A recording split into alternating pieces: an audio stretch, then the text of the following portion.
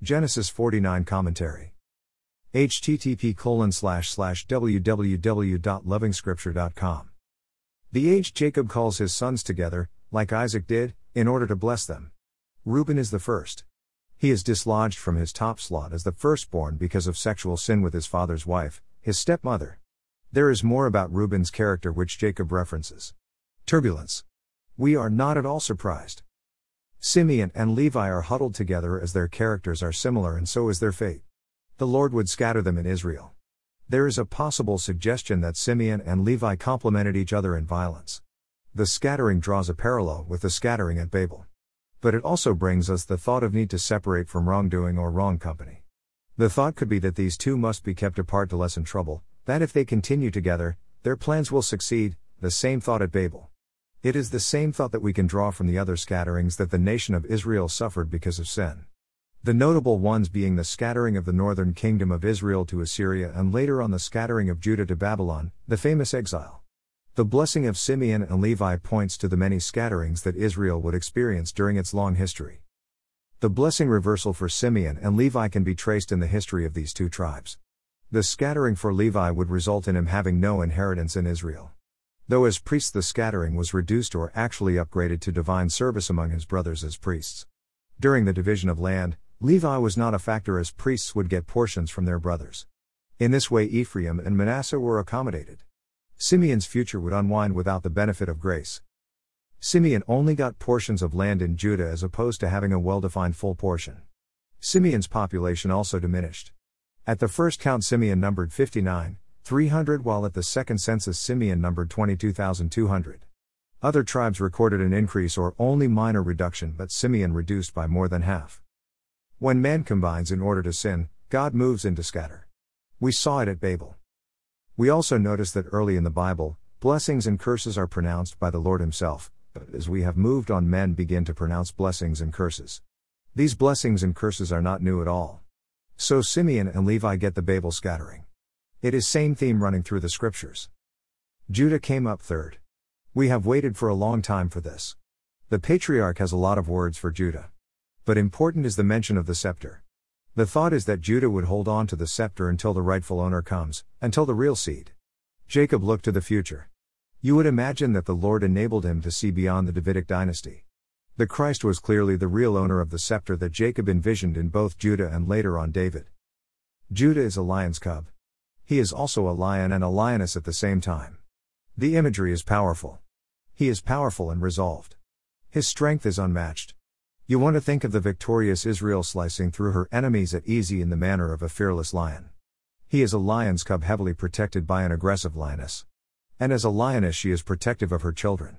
The imagery points to mighty protection and care. The title of Jesus as the Lion of the tribe of Judah has its roots in this blessing of Judah here. The picture of Jesus as the Lion of Judah is often shown as a fully grown lion, at his full strength and mane fully grown and blown, is just part of the story.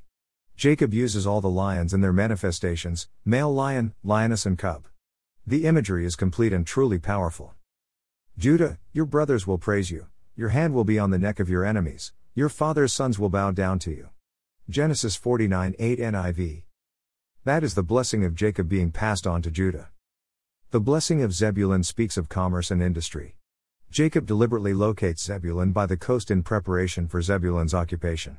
Israel would be a trading nation and the Lord provisions for that. Issachar speaks of a complacent Israel falling under the yoke of slavery. 400 years later Israel would be enslaved in Egypt. Dan is pictured as one providing justice in Israel. The reference to him being a snake by the roadside is difficult to understand. We may look at Israel's history and apply Dan's blessing on the many times that Israel inflicted pain on itself. The nation tumbled backwards. Gad pictures Israel under attack but not without response. Asher talks of agricultural activities on which the nation would survive. Naphtali pictures a free, actually freed, Israel bearing fruit. There is an indication that only in freedom would the nation of Israel find fruitfulness. The connection to the Christ's mission to free prisoners can be seen here. Like Judah, Joseph has a lion's share of words from the patriarch Jacob. The blessing speaks of fruitfulness and strength. Jacob's strength is in essence the strength of the mighty one of Jacob. Joseph's blessing here is quite similar to other patriarchal blessings but only deeper and full of praise for the Lord of salvation. Jacob is fully aware of the Lord's presence with Joseph, and the blessing reflects this intimate relationship. Things have happened for Joseph because of the Lord's presence. The blessing of Joseph sees the saint under attack, but because of Jacob's God, the saint stays strong. Benjamin is a mystery character in the book of Genesis. He is the subject when Rachel dies. He is the subject when Judah and his brothers show up in Egypt. He is the reason Simeon is detained. He is the reason the brothers won't go back to Egypt. He is the recipient of gifts from Joseph. He is accused of stealing the cup and must be detained but forgiven on account of Judah's sacrificial intervention.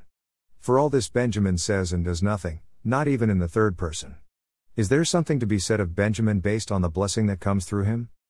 The general observation is that the patriarchal blessing is passed on to the nation of Israel via Joseph and Judah in the main lines. Judah underlines salvation, rule and dominion, of first importance. Joseph looks at the fruitfulness, prosperity, and increase and resilience of the saved soul. Compare the main lines of the blessing to Gen 1:28. The rest of the sons get what may be referred to as prophetic utterances regarding Israel's long history. At different stages the nation is either free and fruitful, Naphtali, or complacent and enslaved, Issachar, or prosperous in terms of commerce and industry, Asher and Zebulun. At other times the nation would be seen as fighting and barely finding its feet. This too is reflected in the prophetic utterances of Jacob to his sons.